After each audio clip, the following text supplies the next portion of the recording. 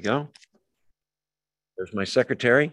We're in James chapter 4. We left off right around verse 5. I'm going to pick it up right at the beginning of the chapter, just so you get the flavor of where we are. James is the half-brother of Jesus, writing this book to Christians, Jewish Christians, but us as well, who are dealing with persecution.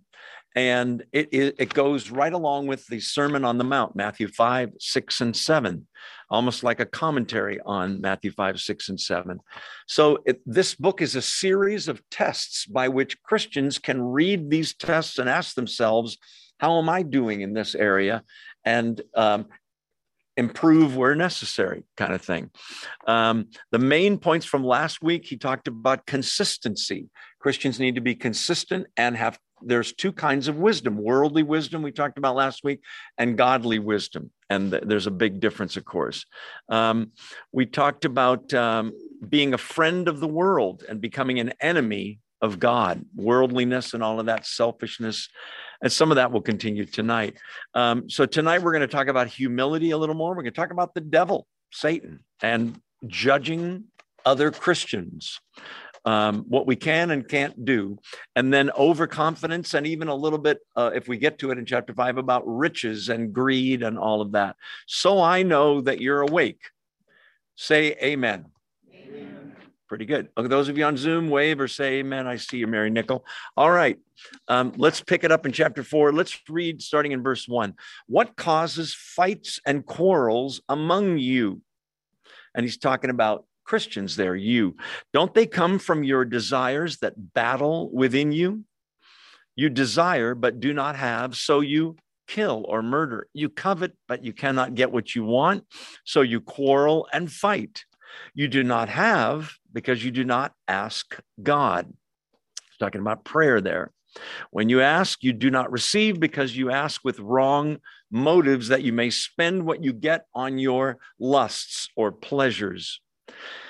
So we talked about that last week. You adulterous people, he says. This is Old Testament type prophet language. In the Old Testament, Israel, the country, was the wife of, the spouse of God.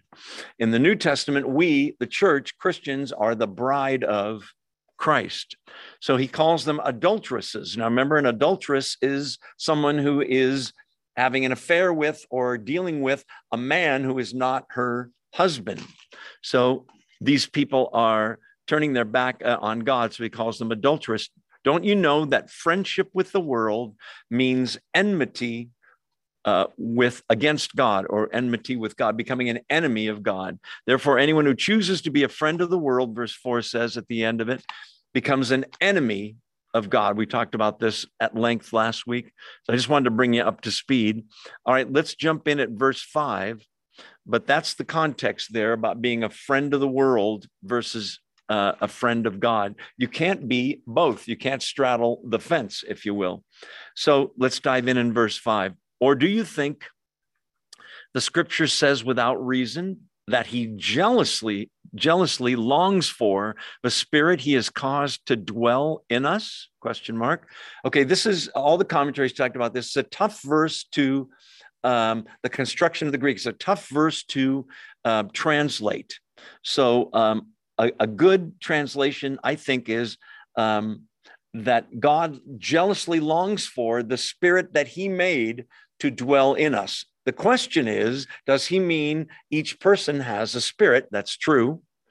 That he jealously longs for that spirit to be in fellowship with him, in that relationship with him, or does he mean the Holy Spirit? Most of the commentators thought he means your spirit, but there were some disagreement there. So, by the way, do you think the scripture says, there is no one particular scripture that says this, but all through the Old Testament, there's this idea that God is a jealous God. That might surprise you if you've never read that before. We look at jealousy as being a very negative trait. Somebody has a better car than me, so I'm jealous of them. Or they have a prettier wife than mine, which would be impossible, of course. My wife happens to be watching. But anyway, if it were possible, then I would want what they have. That's not the jealousy. When we talk about God being jealous, It's not that he's envious in any way.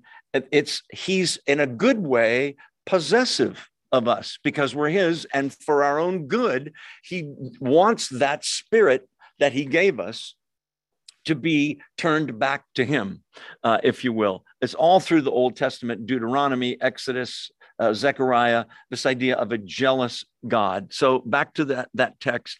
Do you think the scripture says without reason? In other words, this ties right in with what he was just saying. He, that's God, jealously longs for the spirit he has caused to dwell in us. Remember that man is, in a sense, not God, but we are three: body, soul, spirit. We're a trinity. We're not God, don't get me wrong.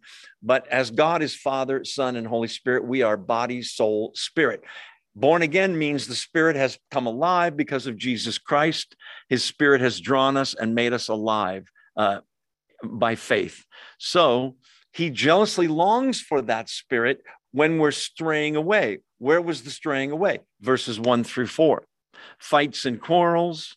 They're even murdering, coveting in verse 2. They're not asking God. Notice you do not have because you do not ask. They're not even praying.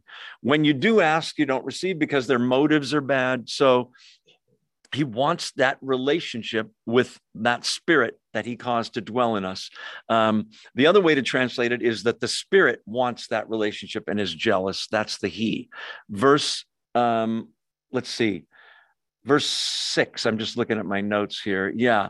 So he's accused them of spiritual adultery, calling them adulteresses, and he wants them back.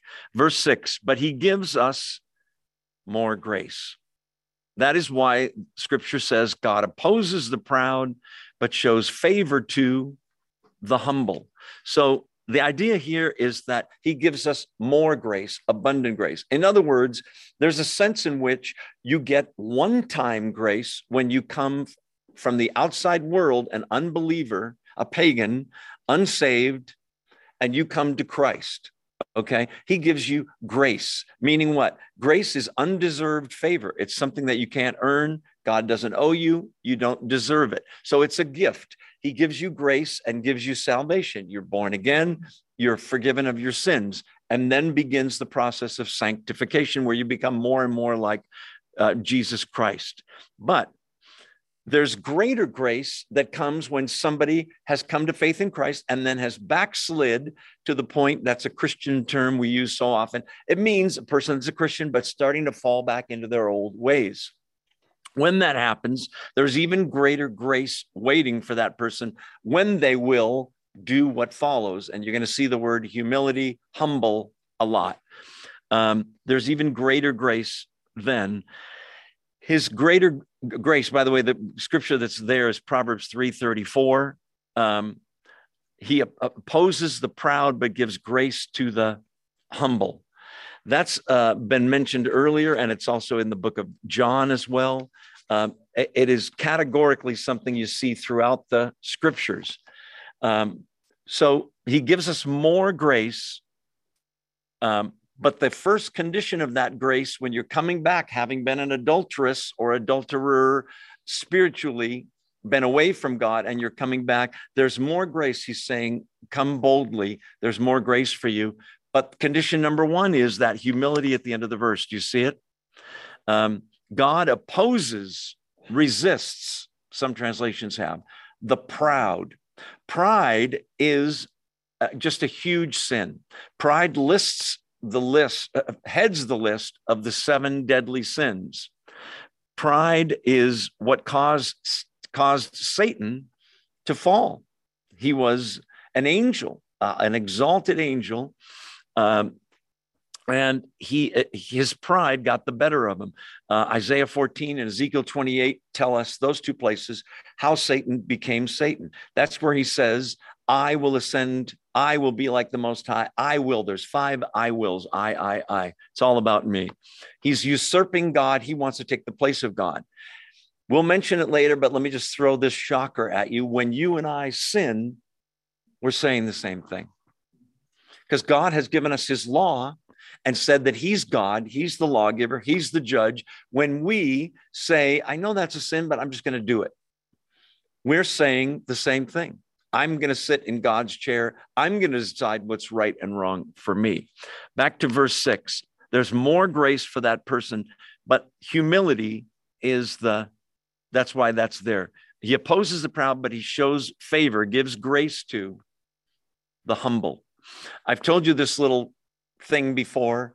I always picture someone coming to Christ, that Christ is in the cave over there, okay? And the doorway in, when I'm first coming to Jesus for salvation, the doorway in is 3 or 4 feet high. You say, why would that be? Because I think if it was a full 6 or 7 or 8 foot door, we would waltz in and say, here I am. You need me, don't you, God? With full of pride, full of self-aggrandizement. If that doorway, if you picture it being low, you might look at the door and go, I can't get in there. I'd have to get on my hands and knees and look all humble and small. Yeah, exactly. That's the way we come to Jesus, right? Once we get through the door with that humble attitude, he doesn't stick his foot on our neck. He says, get up, my child, and embraces us. But that humble attitude has to exist for the rest of our relationship with Jesus. He's our friend, but much more than that, he is our Lord. Lord means master. It means boss, right? The analogies that God gives for that relationship include a shepherd and sheep. The sheep don't come to the shepherd and go, well, we voted and you're out. We're going to kind of run things our own way. That's the best I could do. Sorry. Also, there's the analogy, God calls himself our what? Father. A little 3-year-old doesn't say, I'm not doing that. I'm not going to obey you unless he wants, punishment. In the same way, he's our Lord. He's our master. He's the judge. So we come to him humbly when we've sinned. Some people, when they've sinned, stay away from God. It's the worst thing you can do. Grace, free gift, undeserved, and pride are eternal, enemies. They're incompatible, just as loving the world and loving God. You can't do both. Absolutely incompatible. But we're prone to stray and wander. When we do, there's greater grace to woo us back. He's ready to pour it out when we're humble. We already talked about that. Let's keep rolling. Verse 7. Submit yourselves then, or therefore, to God. Resist the devil and he will flee from you. Come near to God and he will come near to you. Wash your hands, you sinners, and purify your hearts, you double-minded. I wanted to read those 2 verses together. So because of verse 6, since God opposes, is against the proud, but embraces or gives grace to the humble, therefore, logically, verse 7, therefore, submit yourselves. Submit, the word in Greek means to stand under. It's a military term in terms of authority, to stand under. We are, especially Americans, I believe, very, very independent, maybe too much so. We like to feel like, you ever heard these sayings? Self-made man, right? Which is such an oxymoron. God gave the talents and the gifts. There's no such thing as and the opportunity and the health. There's no such thing as a self-made man. Submit yourselves then to God. Remember then that God is our master. That's what it means to have him be your Lord. Some people like the Savior. You ever heard Jesus is my Savior and Lord? They like the Savior part better. I do too. He saved me. He died in my place. His shed blood is why I'm forgiven from my sin. I like all that. But if you don't include the lordship, that he's also now calling the shots of my life. When he says A and I want B, I got to do A, right? He says, don't do C. And I'm thinking about doing C. I got to read his word and say, I can't do it. Submit yourselves then to God. Okay, here it comes. Resist the devil. And surprisingly, may I interject, he will flee from you. Now, who is the devil? A fallen angel, highly exalted angel. There are those that think he was a cherub, one of the exalted super angels. He fell because he rebelled against God, wanted to be God himself, took with him a bunch of other angels who became fallen angels, same thing as demons. Okay. Satan is nowhere near as powerful as God. It's not even a contest. That's the first thing. If you've watched Star Wars, it may be entertaining. It's horrible theology. In Star Wars, there's the Force, the good side, the bad side, and they're pretty equal. If you think of that in terms of the Bible, you're going to get led astray. Okay. Satan is no match for God, none whatsoever. You see this in Jesus's life when people are demon possessed, and Jesus basically says, get lost, and the demons leave, right? They even call him the Son of God. Please don't torment us. Let us go into those pigs. Remember all those stories? There's no match. Satan indwells a man called the Antichrist, the beast, okay? In the future, I believe. There's those that don't believe it. But Revelation 13 is where you'd find this, also 2 Thessalonians. This man is indwelt by Satan with great power, great charisma. He has military power. He's going to be a one-world leader.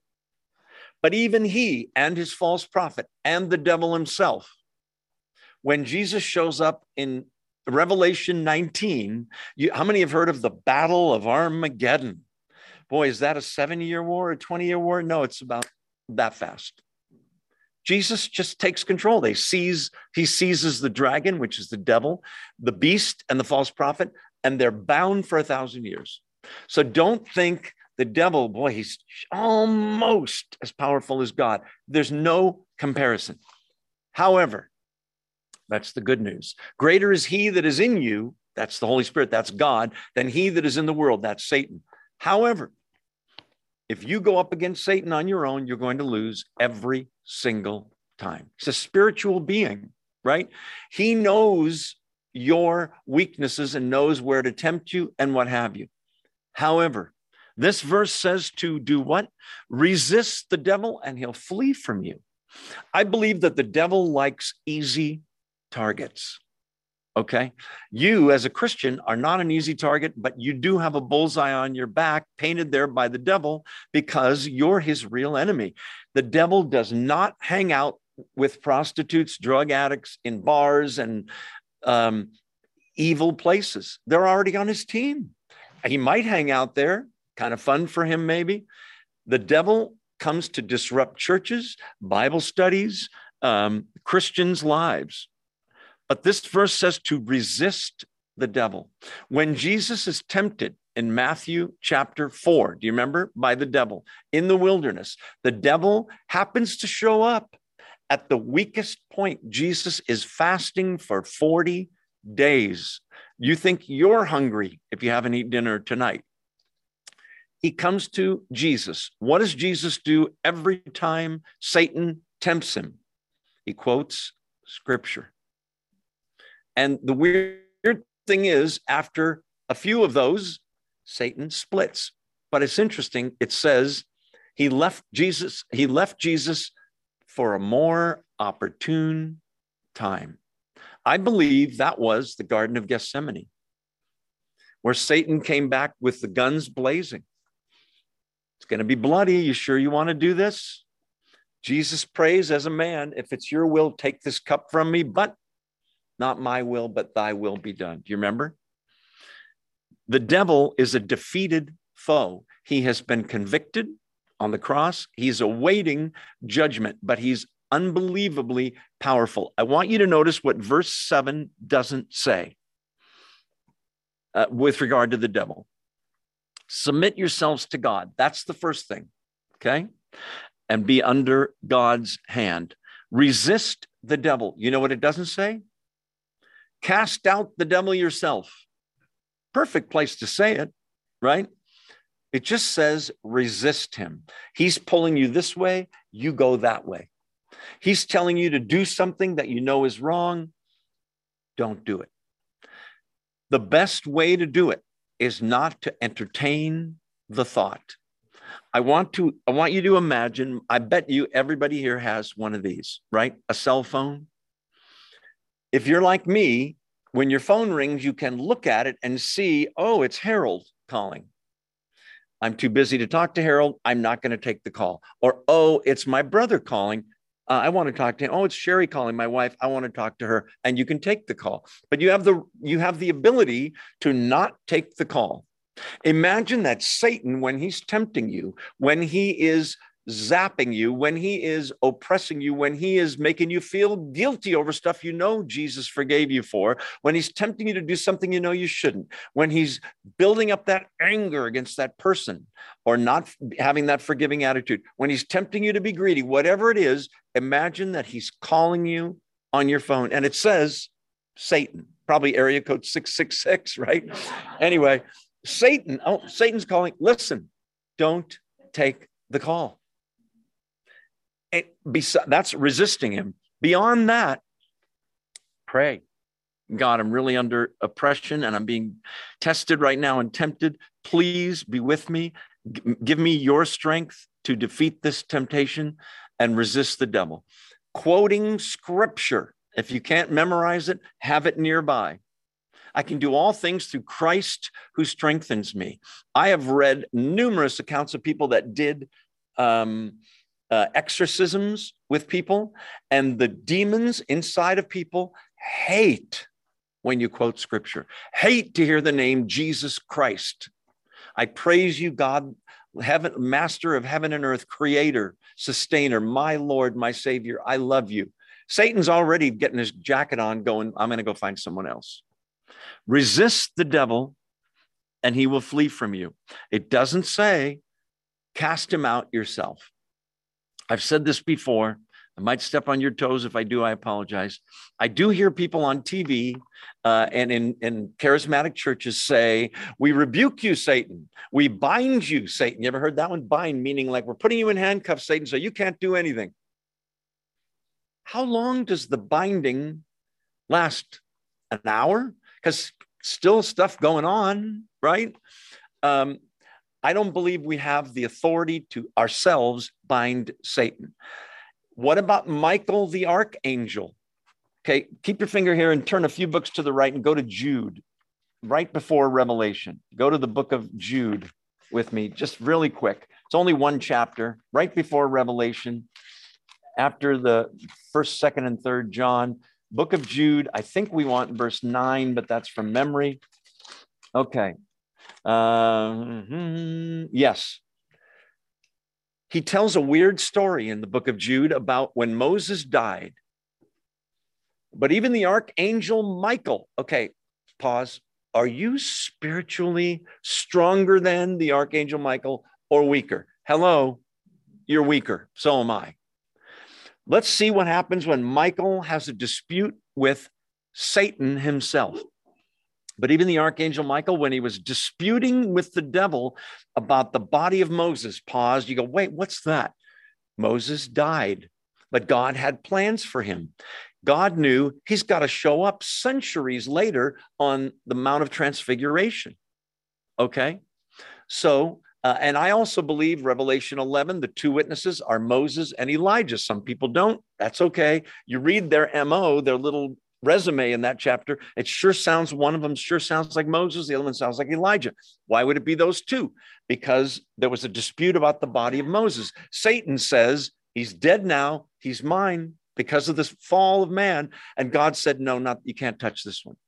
At the end of Moses's life, you read that he died. And do you remember this? Who buried Moses, class?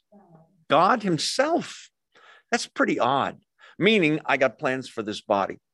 Also, God probably didn't want Moses's body to be a shrine. They'd probably sell postcards and snow cones there and pieces of his actual robe for $14.95. If you order now, I'll throw in my slippers. Okay. But the point is, Moses is dead. God's going to use him. By the way, Elijah, a picture of those that are alive when Christ returns, just goes to heaven. Remember, it doesn't die. Same with Enoch, but that's another story. When he was disputing with the body of Moses with the devil, the archangel Michael did not dare bring a slanderous accusation against him. You know what he said? The Lord rebuke you. Good enough for me. when I feel like Satan's really on me, making me feel negative, making me feel very down, depressed, the Lord rebuke you. Not me. I bind you, Satan. Who am I? Okay. I don't want to do battle with Satan. If Michael didn't want to do battle with Satan, I don't want to do battle with Satan. But we can resist the devil. Go back to James with me, if you will, and he'll flee from you. Go ahead, John. The devil really had an argument about claiming the body of Moses because Moses had committed murder. He's saying that the argument might have been because Moses had committed murder, making him a sinner. Is that where you're going? And Satan's saying he's mine, and God's saying, even though he committed murder, he's saved. He's mine. Moses lived kind of a wayward life for a while, and eventually God used him and brought him back. I expect to see Moses in heaven, no question. Revelation 11, he's on the he's on the Mount of Transfiguration, remember? Why? Moses represents the law. Elijah represents the prophets. That's how the Jews refer to the Old Testament and Judaism, the law and the prophets. There they are, the two of them. So Peter, James, and John can see them, Moses and Elijah, talking with Jesus.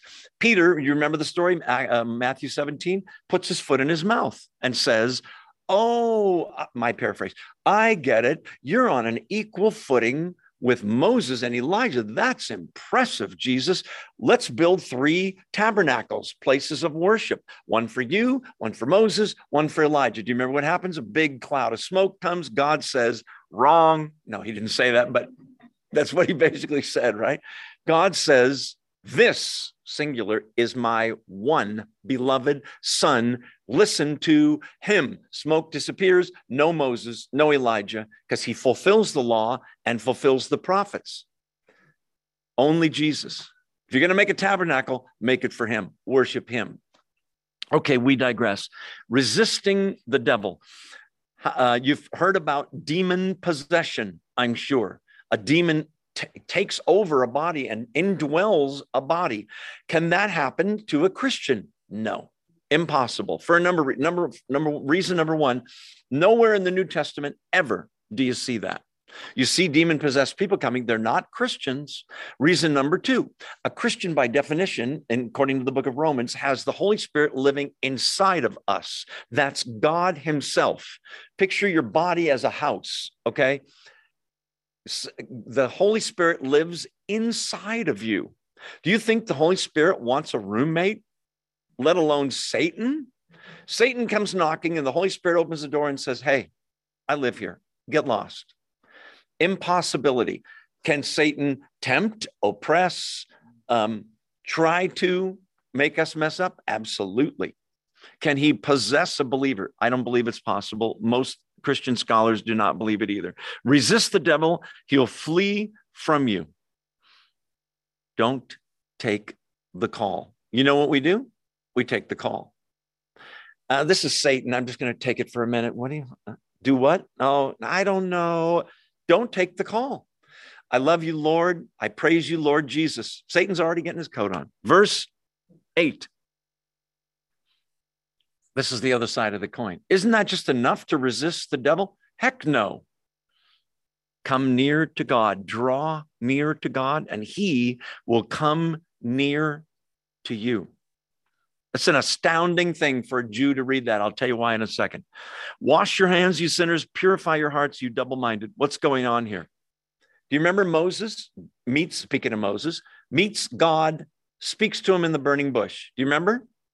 Moses says, what is that? He walks over to come closer. And do you remember what God says? Stop. Don't come any closer. There's been no payment for sin, right? The law hasn't been given. You, Moses, no offense. I'm going to use you in a great way, but you're a sinner. Stop. Don't come any closer. Take your shoes off. Remember all that? Since the cross, God never says, no closer to those that are his own. He says, draw near. Come to me. The closer, we're going to say in a second, What do you mean by drawing near? How do I do this? Because if I said, draw near to Jeff in the black and white shirt, you would know what to do. Everyone draw near, you'd all crowd around him, right? It means get closer physically. Well, you can't get closer physically to God. You don't have to go to Jerusalem or the Vatican or wherever you think God is. He's omnipresent. So what does it mean to draw near to him? And what do you have to do? The first requirement we already read was that whole humility thing. You don't draw near to him going, you need me. I'm an awesome believer. You draw near in humility, first of all. But the second thing you do is wash your hands. You say, you mean soap and water? No. Hands in the Bible are emblematic of, symbolic of what we do. He's saying, repent. The repentance is coming a verse or two later, but stay with me for now. Are you still awake? Say amen. Amen. Oh, amen. Okay. Those of you online, I see some of you are sleeping. That's all right. This is the Somanex Bible study. Verse 8, come near to God, draw near to him. He'll draw near to you. What an amazing thing. He made the first move in the relationship. By the way, have you ever felt like, boy, God just feels distant lately to me? When that's the case, who moved? You think God moved away from you, or did you drift away from God? There's a guy, it was a sermon I heard, I bet you 30 years ago. When we were kids, this guy says, his brother and he, and I have a brother, so I could relate, we would go to the beach often. Okay. And my parents would set up a blanket and some food, and you guys go play in the water. So we run down to the water, we get in the ocean, we're riding the waves, we're floating around. You ever have this happen? You're in there an hour and you just enjoying the ocean and the waves and each other. And you look and you go, Mom and Dad should be right. Oh no, they're not there. What happened? Did your mom and dad move? Let's desert the kids. No. You drifted slowly away, right? And you look and you look, they're way over there. You didn't realize the tide was taking you very gradually. Satan's very patient. Don't let yourself drift. Part of the way we draw near to God is by reading his word. Another way we draw near to God is by prayer. If your prayers are short and before bed, probably not a good idea. You know what the Bible says? For the best time to pray is always. What do you mean? Pray without ceasing. Paul says it more than once. Throughout the day, praying, talking to God. Leave the line open, right? The call, it's always on. Please help me, Lord, with this. What is your will for this? Okay. Draw near to God. Attend church. What do you mean? Don't forsake the assembling of yourselves together. Hebrews 10:25, I think it is, which is the habit of some. Don't forsake it. Attend in a body. Well, no, it's just me and God and we're good. No, it's not the picture. You have brothers and sisters. It's not about you getting stuff from church. It might be you contributing something to church. Attend church, pray, read the scriptures, fellowship with other believers. You want to know another way to draw near to God? Moment by moment, obedience. As you do, you're moving, whether you know it or not, moving closer. Keeping your eye on God, thinking about God, heavenly thoughts, all have to do with coming near to God. When we do that, it says he won't stand there like this, like a proud father. In fact, in the story of the prodigal son, do you remember? There's a son that has gone off the deep end. Give me my inheritance, Dad. I'm out of here. Total sin, remember? And then he returns. The son does. And he's still a ways off, and the father on the porch sees him coming. And does he fold his arms and go, boy, are you going to get it? Do you remember the story? The father runs to his son. Draw near to God. The son is doing that. The father is running to him. That's the boldly coming to the throne because he loves us. We're his kids, right? Draw near to God. He'll draw near to you. Wash your hands. This is, and purify your hearts. That's right out of the Old Testament. Do you know who that was for? the priests, those who are going to serve God, had to first wash their hands. I don't mean get the dirt off your hands. It was symbolic of repent. Stop doing those things you know are against God's will.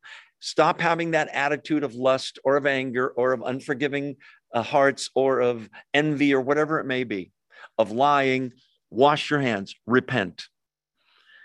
You sinners. And that word, harmotolos, I think it is means notorious bad sinners. He's saying you have to repent to come back to God and purify your hearts. Now, how do you do that? Hands have to do with what we do. Hearts have to do with our attitudes and motives for why we do what we do. Purify those motives. Again, it's not something you can do in a second. It involves the reading of Scripture, understanding God's will before you do it or think it, right? Purify your hearts, you, and he says this word, and he said it earlier in this book, double-minded. What do you mean?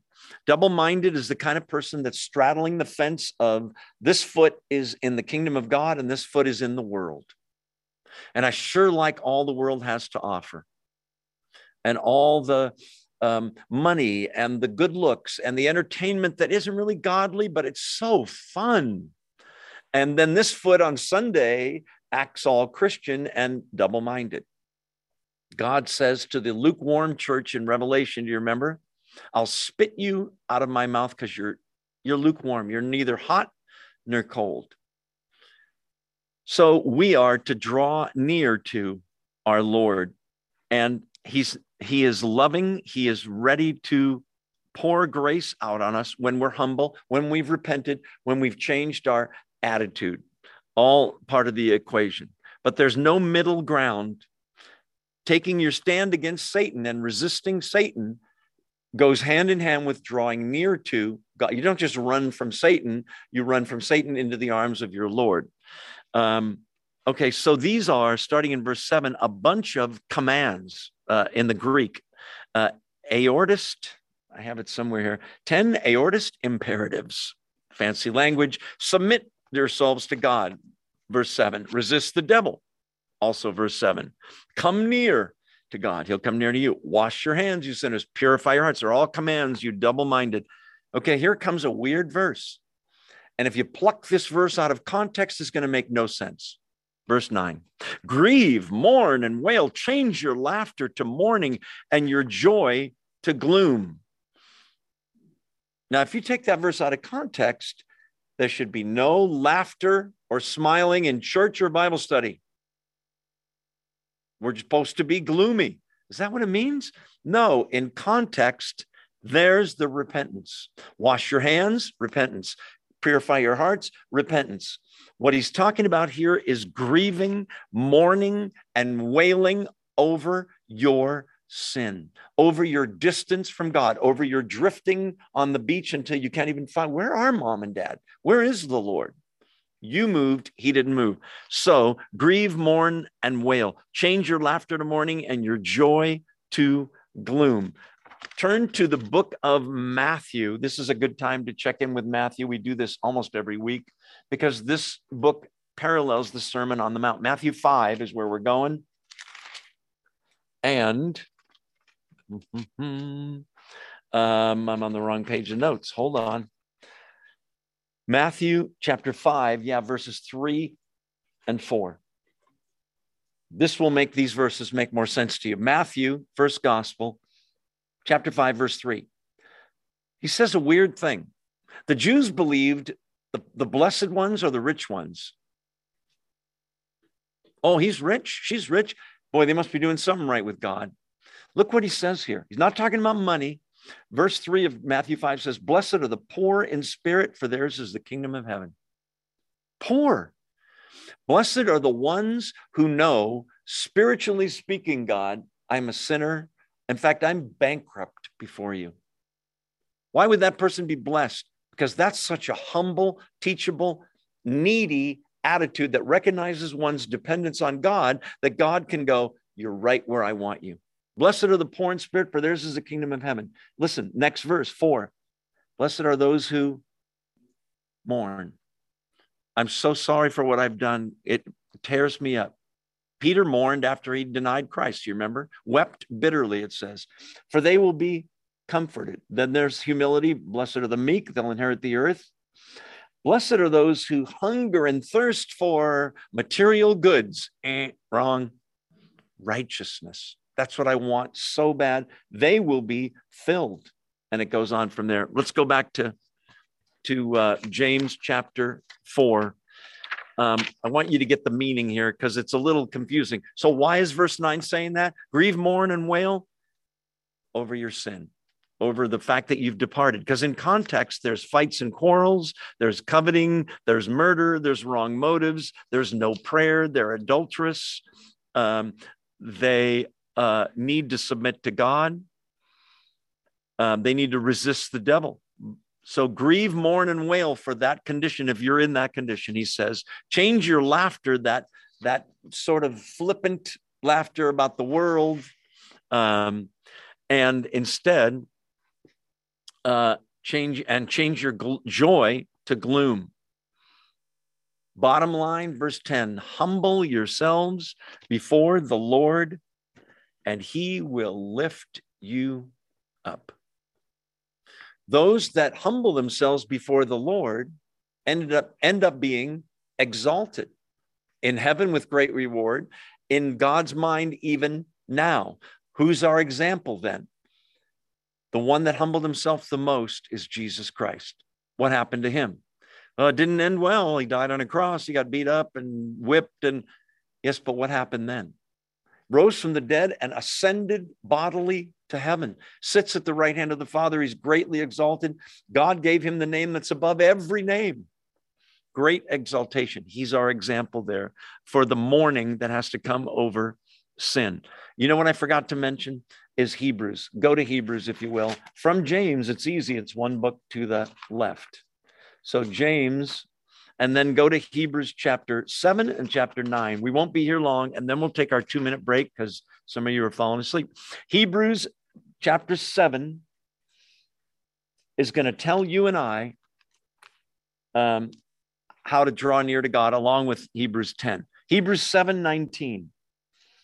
The former regulation, verse 18, is set aside because it was weak and useless. That's the law and all that. Verse 19, for the law that's trying to keep the 10 commandments so God will owe you and you get blessing because you're being so good. The law made no one perfect. And a better hope is introduced by which we draw near to God. He's talking about Jesus Christ. Now go to Hebrews chapter 10 and verse 22. I meant to do this earlier, but I'm old. Okay, Hebrews chapter 10. Verse 22, let us draw near to God. Oh, there's the same words. Tell us how.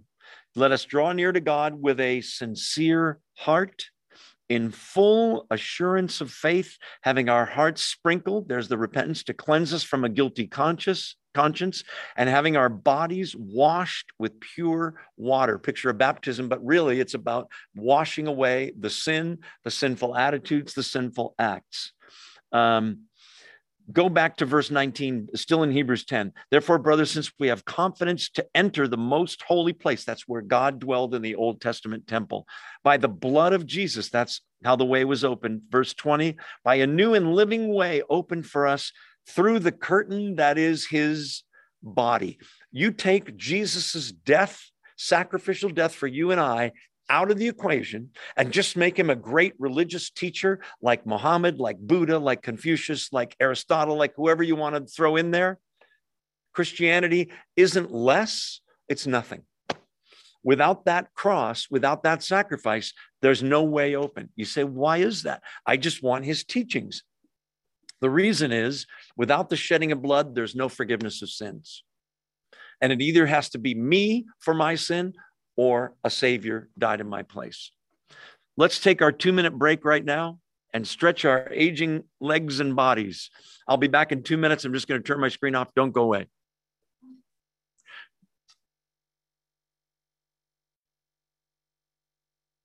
All right, we're back in the book of James, chapter 4.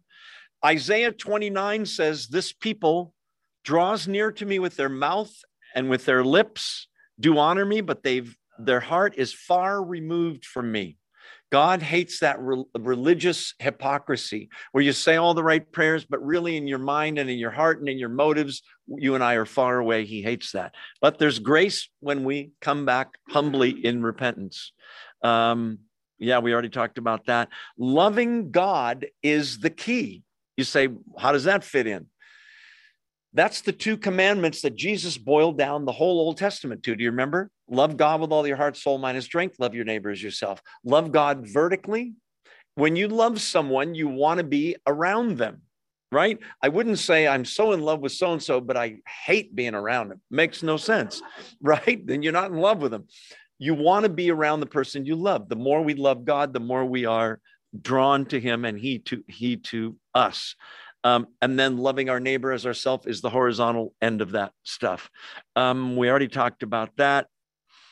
Let's keep moving on. By the way, one last thing about this verse, draw near to God. We had that earlier, and he'll draw near to you. Come near to God, he'll come near to you. That is an imperative. It's a command, and I believe it's not a one-time thing. We do come to him for salvation. It's ongoing. You have to keep drawing near, right? I like to think of it as eating. Who doesn't love to eat? I love to eat, right? Would you say, when was the last time you ate, Joe? And if I said, oh, I think, 2005, maybe? I think I had a snack in 2016. You eat constantly, don't you? 3 meals a day. Americans eat, and a bunch of snacks if you're like me. Listen, that's our physical body. The spirit is no different. We need that nourishment. If you are a Christian who comes to church for 90 minutes on Sunday and that's it, you don't read the Bible, you really don't pray much, you're not studying the word, you're not in a Bible study, you're not in a small group, you are malnourished. You might be starving. Contrast how much God, Jesus, Bible, prayer on one hand of your life, time-wise, versus how much world, temptation, sin, all of the TV and all the movies and all the stuff you're getting into your eye gate and your ear gate. It can be imbalanced. Okay, let's keep rolling. The key, verse 10, humbling yourselves before the Lord and he'll lift you up, ties it all together. Now we're going back to the tongue. Do you remember that whole discussion about speaking and what we say? Look at verse 11. Brothers and sisters, do not slander one another. Don't speak evil of one another. Anyone who speaks against a brother or sister or judges them speaks against the law and judges it. When you judge the law, you're not keeping it, but sitting in judgment on it. There's only one lawgiver and judge, the one who is able to save and destroy. But you, who are you to judge your neighbor? Okay, what's going on here? There are some commands here. There are some things he's telling us not to do, but there are also some things he's not saying to not do. You say, now I'm totally confused. Me too. Let's take it apart. First of all, Christians, it's brothers and sisters. He's reminding them, don't slander one another. That's to speak evil of somebody. This is the idea of a slanderer in this context is somebody that talks about another Christian who's a brother, but he's having this problem with the sin, or you think he is, or you're gossiping about it to a bunch of your friends, and he's not here to defend himself. Okay? What you're doing there, whether you know it or not, is what I call the peg game. Okay? And that is, I feel like my peg is kind of low and people don't really have a high opinion of me. Everybody seems to like Rex a lot, though. So if I can put Rex down and move him down a few pegs and share with you what I heard about Rex, whether or not it's true, then I'm moving him down, and maybe in your eyes, I'm moving up a few because I'm being the holier than thou one, the one judging him. Okay? Listen, we are not supposed to do that toward another brother. Okay?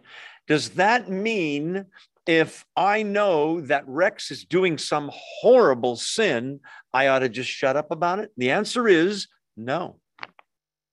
But there's a proper way to do it. And that's Matthew 18. We won't go there now, but basically, I'm supposed to go to him privately, not embarrass him in front of everybody like I just did, right, Rex? Not go to him I'm supposed to go to him privately and say, brother, I know I saw you and you were falling down. He's not, but you were falling down drunk the other night. How often is that happening? And he says, I don't know, 5-6 times a week, not that much. And I say, brother, I know you're a Christian. You come to Bible study. I know you go to church. You got to deal with that problem, whatever it is. I'm not trying to embarrass him. The goal is to restore him so that he will draw near to God. He will resist the devil, everything we've just been saying, right? Okay. What these verses are saying is that when we judge one another in the way that is slandering them behind their backs, cutting them down in public, instead of properly going to him privately. By the way, if I go to him privately and he says, get lost, I enjoy drinking, I can do it and be a Christian. If I'm in the same church as him, the proper thing to do in Matthew 18 is that you bring a few elders with you and knock on his door and go, these are the elders of the church where you go, and so am I. And we're here to talk to you because this is sin. Look at, be not drunk with wine, which is dissipation, but be filled with the Holy Spirit. It's all through the Bible. You're not supposed to have strong drink. And if he still in a church setting says, get lost, all three of you, and do you want to drink before you leave, right?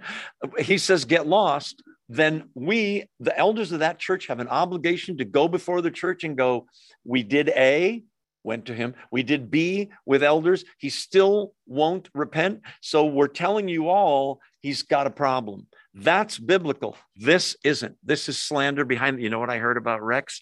And we haven't gone to him or anything. It may or may not be true. Don't slander one another. Anyone who speaks against a brother or sister or judges them speaks against the law and judges it. You say, what? Speaks against the law? Listen, God has given us a law, right? There's the don't do's and there's the you should do these things, right?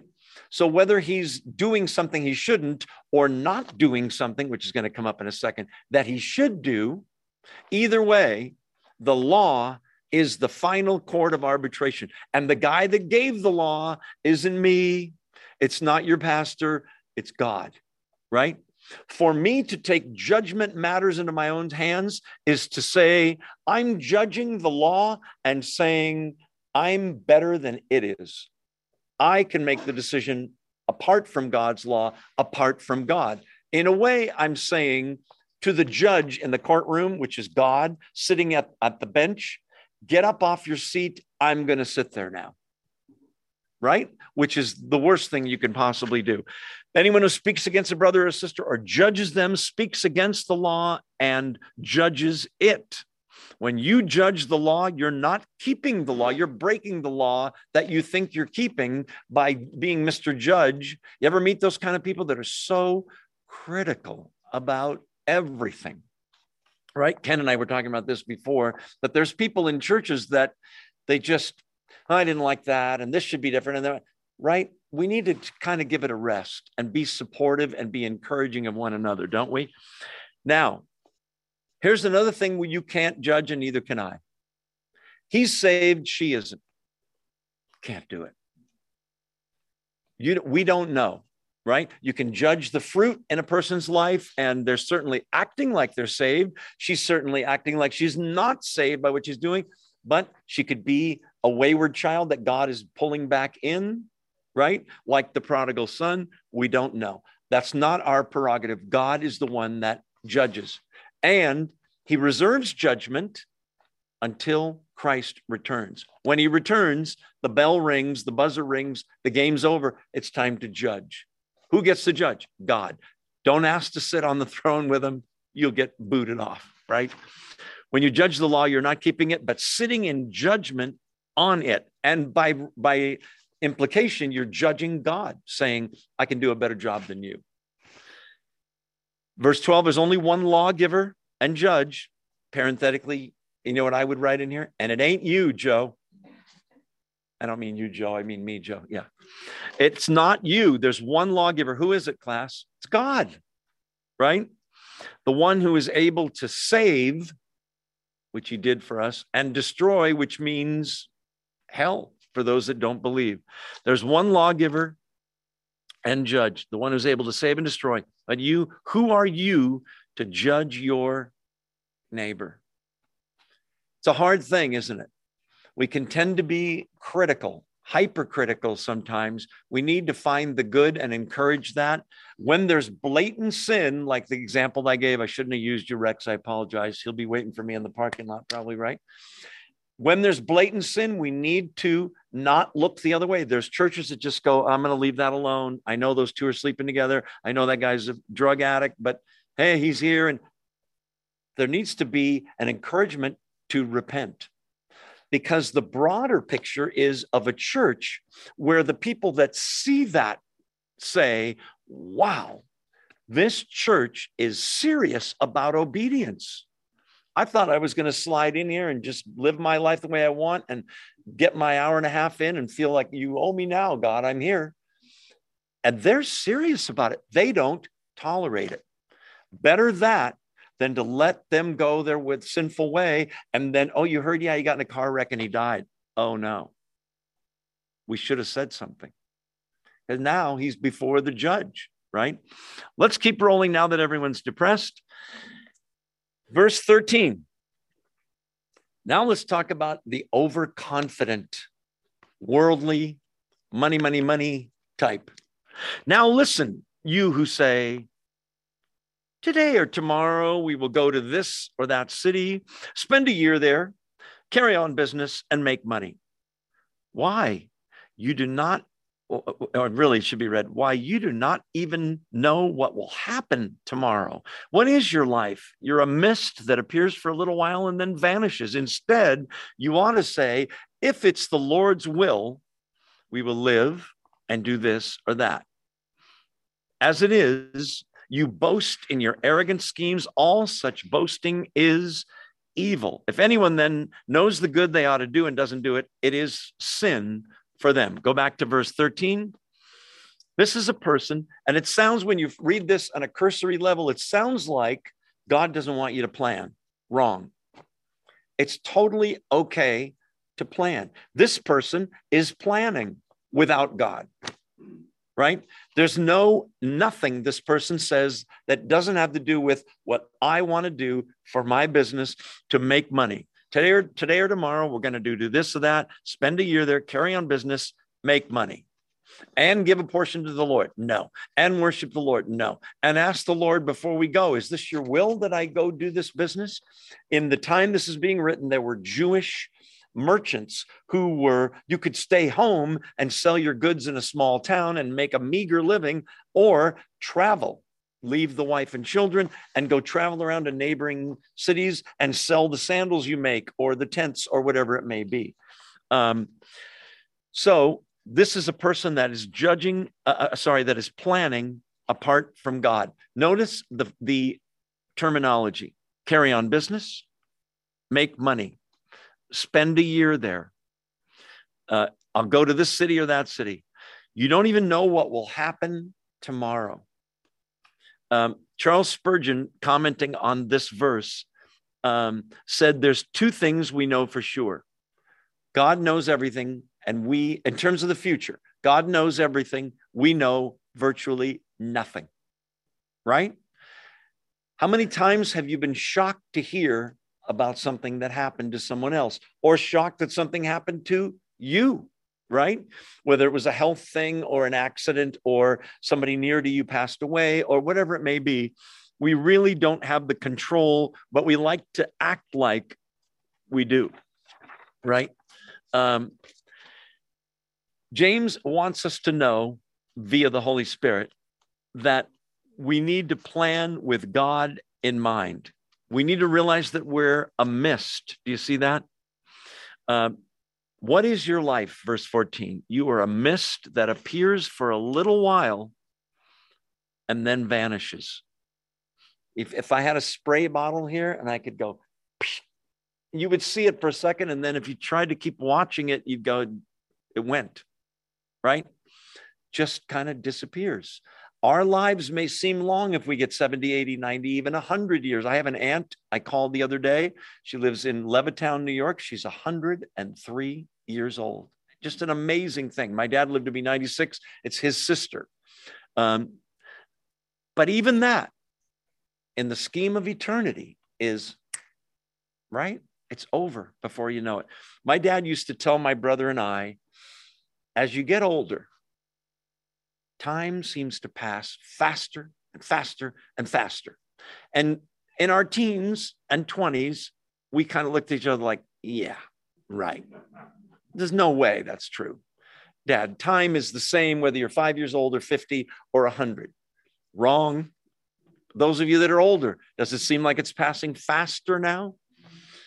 Our lives are just a mist. We are a very temporary thing here, but eternity is eternity. You won't be a mist in heaven.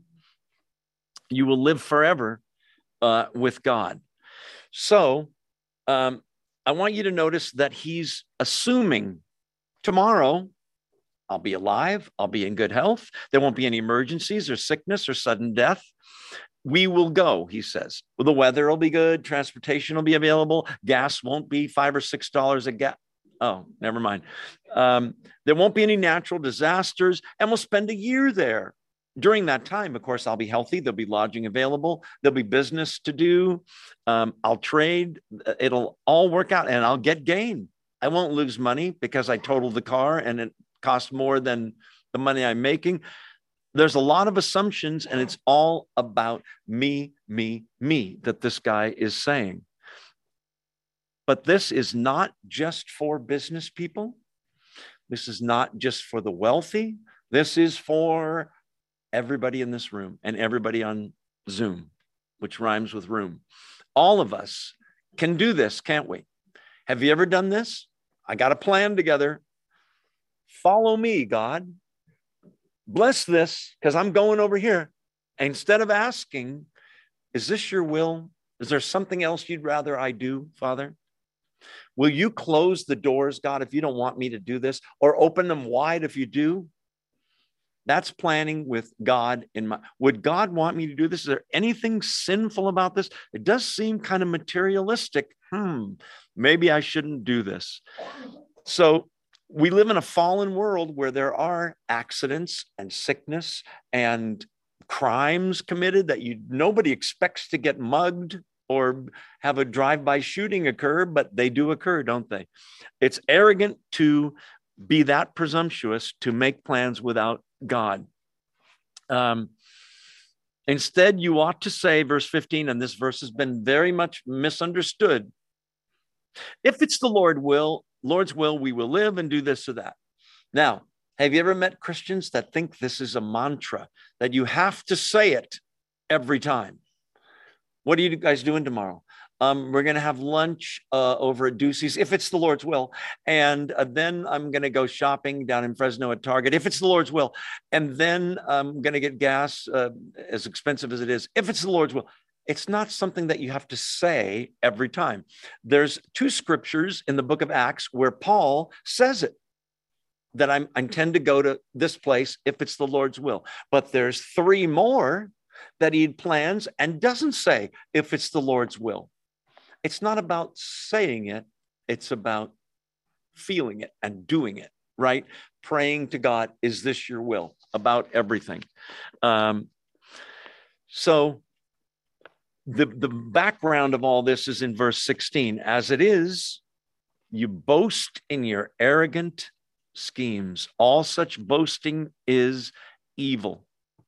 This is the guy that has Jesus along for the ride, but Jesus ain't driving the car. The guy is saying, follow me, Jesus, get in. We're going over here now, right?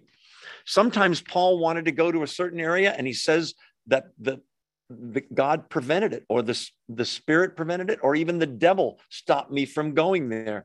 There's always surprises in life. Those of us that get totally thrown off by when everything doesn't go according to plan, need to realize, when does anything go perfectly according to plan? It pretty much never does, right? We need to be flexible. God uses our circumstances to teach us stuff, but it's important to plan with God in mind, not be overconfident, not plan selfishly. Now, there's going to be a verse here that's going to seem like it comes out of left field. Those of you that played baseball, it means comes out of nowhere, like a non sequitur. It doesn't really relate. It relates. When we have elder meetings, one of the elders, when he prays, I love this prayer. I'm starting to use it. When we pray, the elders bow our heads and we each pray. When he prays, one of the elders always says to God, please, Father, rule us and overrule us. Because we're all thinking, here's what we're going to do. If it's not your will, please overrule us. That's humble, right? It's beautiful. Let's see. The guy, if he does this business trip and makes great money, don't you know he's going to pat himself on the back? Right? Oh, and praise the Lord too, but it's all his doing, he thinks, right? He doesn't understand the complexity of life, the uncertainty, how short life is, and the frailty of man. Here today, gone tomorrow. It can happen to any one of us, right? Thank God for every day. Okay, now here comes the non sequitur. It comes out of left field. James made a mistake. No, he didn't. Verse 17. If anyone then knows the good they ought to do and doesn't do it, it is for them sin. What? What's implied here is this dude with the business plan and the making the money and the travel for a year to this city and that, who made his plans without God, knows something he's supposed to do. And he's doing this. La, la, la, I don't want to hear that. He knows that Ricky and Randy are in need and should be helping them. Nope, I got my business plan out, and God's putting them in his field of vision, and he's doing this. No, I just want to see where I'm going here. Let me get the map out again. I'm going to go to Fresno and then over to Bakersfield and make a living and make money. This is what's called, verse 17, a sin of, listen, omission. You ever heard that? There's sins of commission. I lied, or I stole something, or I worshiped another god, or I committed adultery, or I lusted in my mind, or I hated someone or didn't forgive them, or got drunk or used drugs or whatever it may be. Oh, those are committed. You committed that sin. You did something. A sin of omission is, I knew I should have helped them, but I just didn't want to get involved. And I feel like if I gave them the money they need, it would be less for me. Somebody else will help them. A lot of people like them. I kind of like them, but some of you really like them. So somebody should help those people. Maybe God's putting them in your field of vision because he wants you to do it. Chances are that's the case, right? You know of a need and you go, somebody else will cover that. I give a church, come on. Maybe it's a sin of omission. That's why it's there. It's implying that this business dude knows the good they ought to do and doesn't do it. For them, it's a sin. I want you to notice that a sin of omission is just that. He didn't do, let's just say I didn't go on my business trip. I do know that they have a need. I'm just staying home, reading my Bible, going to church. I'm not sinning. Oh, no, you are, because it's a sin of omission. Something God has put in your heart and you're not listening. You're focusing on other things. There are things God has commanded that we do positively, D-O. Like what? Like give to a church. Well, that's for people that can afford to do that. I like to tell people, you can't afford to not give to God. You can't afford it. Because when you don't give to God, then you're out of his will. That's a sin of omission. It's a sin. What else are we supposed to do? Forgive. Love one another, right? Give to other people. Earlier in this book, do you remember when he talked about somebody that sees someone who is hungry and without proper clothing? And the person says in Christian jargon, God bless you. Go be filled and be blessed. Somebody else will help you out. When you see the need, maybe that's God going, nudging you, going, you see? Why do you think I gave you a good month last month? Help them out. But truth is, this isn't just for rich people. We're about to get into rich people in the next chapter if the teacher would just shut up and move on. But my point is, by world standards, every single one of us is wealthy. Did you know that? When we studied the book of John, I gave the statistic, I believe, this is from memory, I could be wrong. I believe that worldwide, the average annual earnings is $2,400 a year, $2,400 or the equivalent. So we're wealthy. I'll bet you nobody within the sound of my voice on Zoom, or you guys here, if you can afford Zoom, you can afford food, right? I'll bet you nobody here is worried about where am I going to get the food for tomorrow? A lot of the world, a third of the world goes hungry every other day or so. And there was no food today. By world standards, we're wealthy. I can't afford to help them. Chances are, if you help them, it wouldn't change your lifestyle any. Now we can't buy food. We help Ricky and Randy. Come on. Anyway, now that I've made you all feel even more guilty, shall we move on?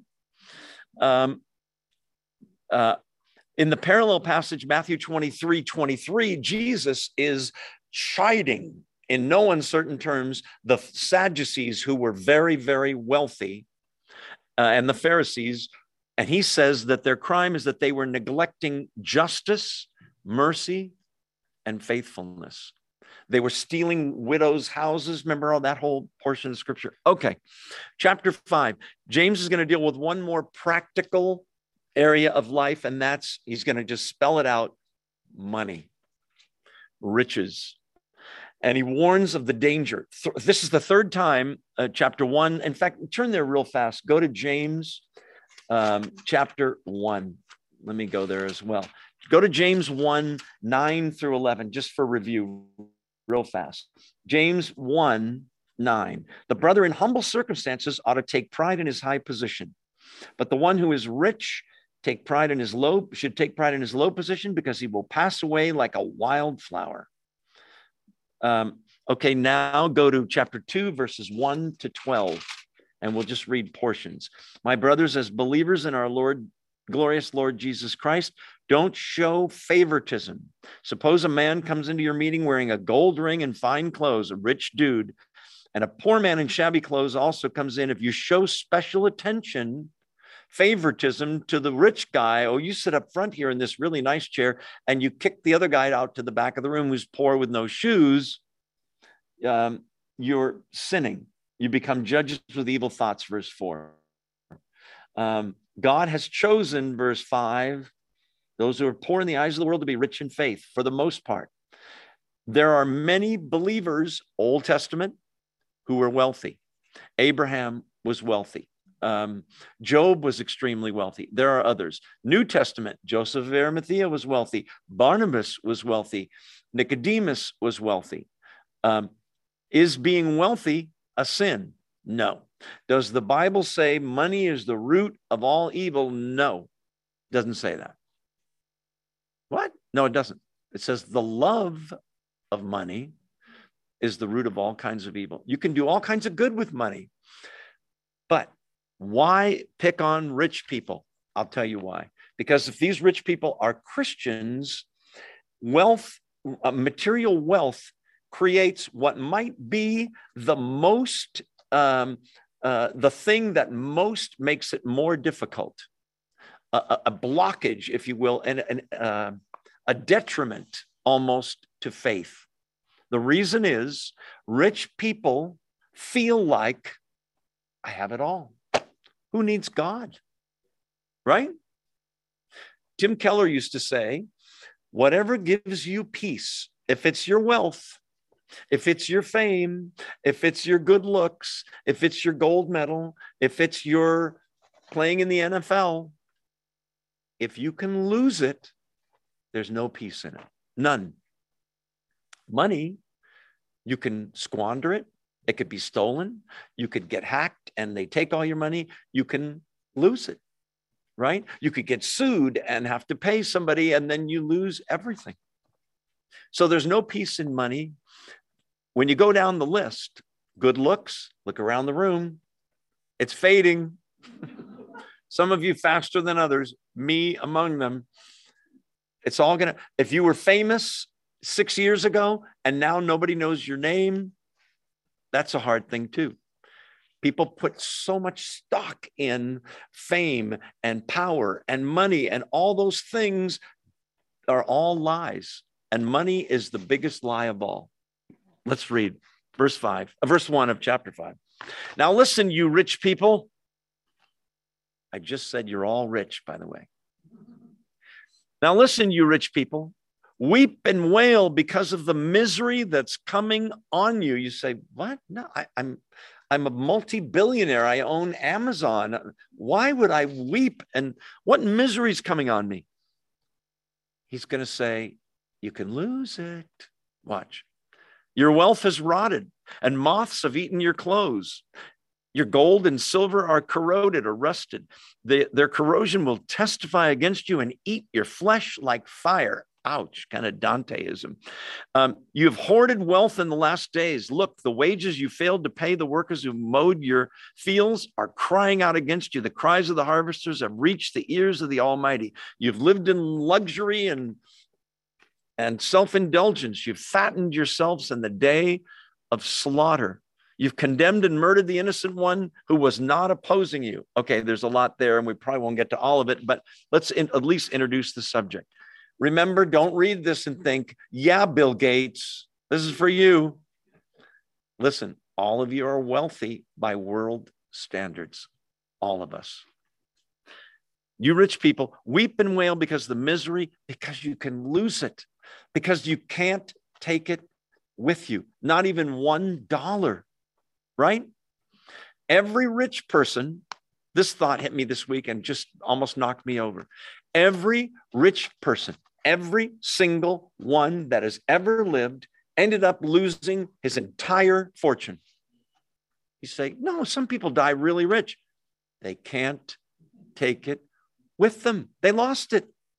Their kids have it now and squandered it. They go into eternity, into judgment, naked, just like they came into the world. Every rich person loses everything. That includes me. That includes you. Boy, just depression here tonight. Okay. Your wealth has rotted, and it can. Moths have eaten your clothes. Clothing was a way of paying people and a way of showing great wealth. But clothes they can fall apart, right? They can be moth-eaten. Your gold and silver are corroded, rusted. Okay, truth, gold, and silver don't rust. They don't. Get them wet, they don't rust. Will they corrode over time? Yes. Does that affect the value? Yes. He's saying the things that we have put value on, everybody kind of knows, yeah, that goldish metal that's kind of heavy, we call that valuable. Silver, not as valuable, but that's also something we call valuable, right?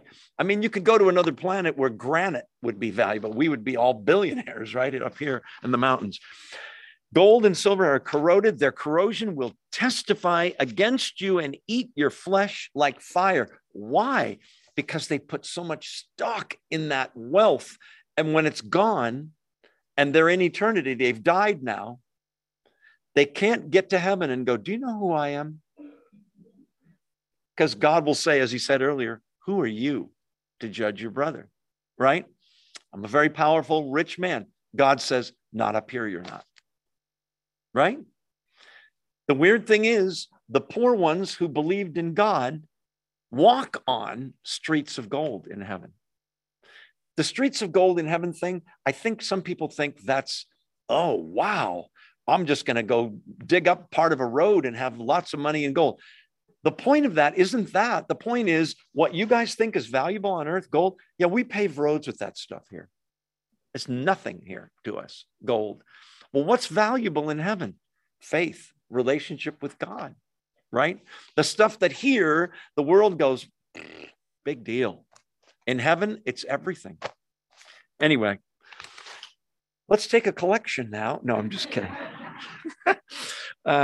You've hoarded wealth in the last days. Are we in the last days? Biblically, we've been in the last days since John wrote 1 John, where he says the same thing. Paul says the same thing at the end of the book of Acts. Last days means after Jesus came, died for our sins, rose from the dead, ascended to heaven. The last days, the clock started. Is it closer now than ever before? Absolutely. Some, I'm not one of them, some are sure this is it. We're in the tribulation or it's going to happen any minute. Seems like it. But I knew some older believers in the 70s who told me that during World War II, they were sure Hitler was the Antichrist, Mussolini was the false prophet. How can an Italian be bad? But anyway, Mussolini was the false prophet. Hitler was the Antichrist. The mark of the beast was a swastika. He's killing Jews. What more do you need to know? It's going to 7 years of tribulation. Here it is. Wrong. Could this be it? Maybe. Certainly is speeding toward that, right? Where a man could control, as the leader of the whole world, all commerce with a mark on your hand or forehead. Revelation 13, read it tonight after you go home. That's what the Antichrist is going to do. You can't buy or sell or earn money or own anything unless you got the mark of the beast, 666, whatever that means. Could you do that 30 years ago? No. 100 years ago? No. 1,000 years ago? No. Now? Wow. With a computer type strip thing, little chip thing. I don't understand all that stuff, but it's a lot more possible than it's ever been. In the meantime, whether we're in the last days or not, the point of all this is don't love the world and the stuff the world loves. We have to see it as we're going to pave roads with that stuff in heaven. The valuable things are drawing near to God and having that relationship with him, and then living a life that's pleasing to him. Okay, let's close with prayer and we'll get out of here and we'll pick it up. Next time we'll talk more about rich people and make your shoes pinch a little. Let's pray. Thank you for this time, Father. We love you. We love your word.